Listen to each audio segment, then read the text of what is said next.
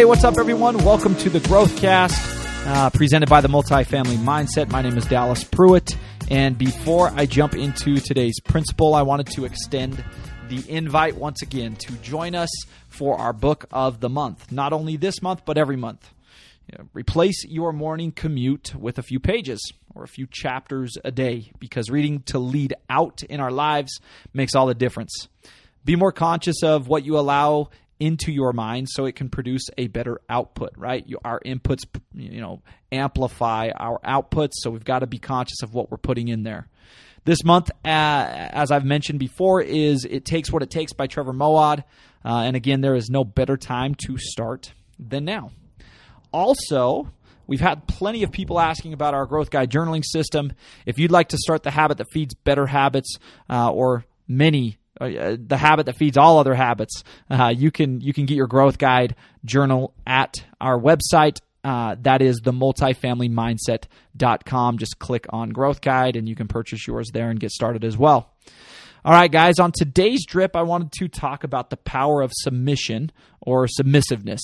I know it sounds a little weird, but it's definitely a life hack, a growth hack, and it's a tried and true principle.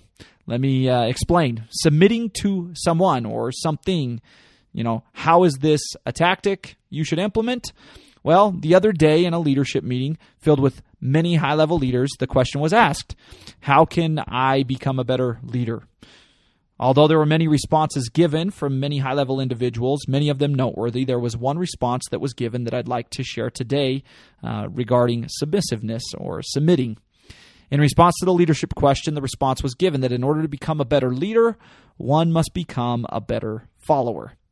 In clarification, it was brought to light that if you'd like to grow and become better at leading anyone or even just yourself, you must first be willing to submit to other ways of doing things. You must be willing to submit to the things outside of your current knowledge base or skill set.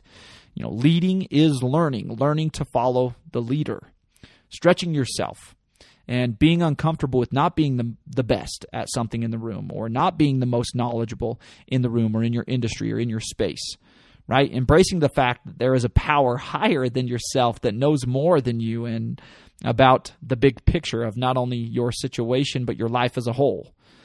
Leadership and leading involves a lot of humility and a level of submission.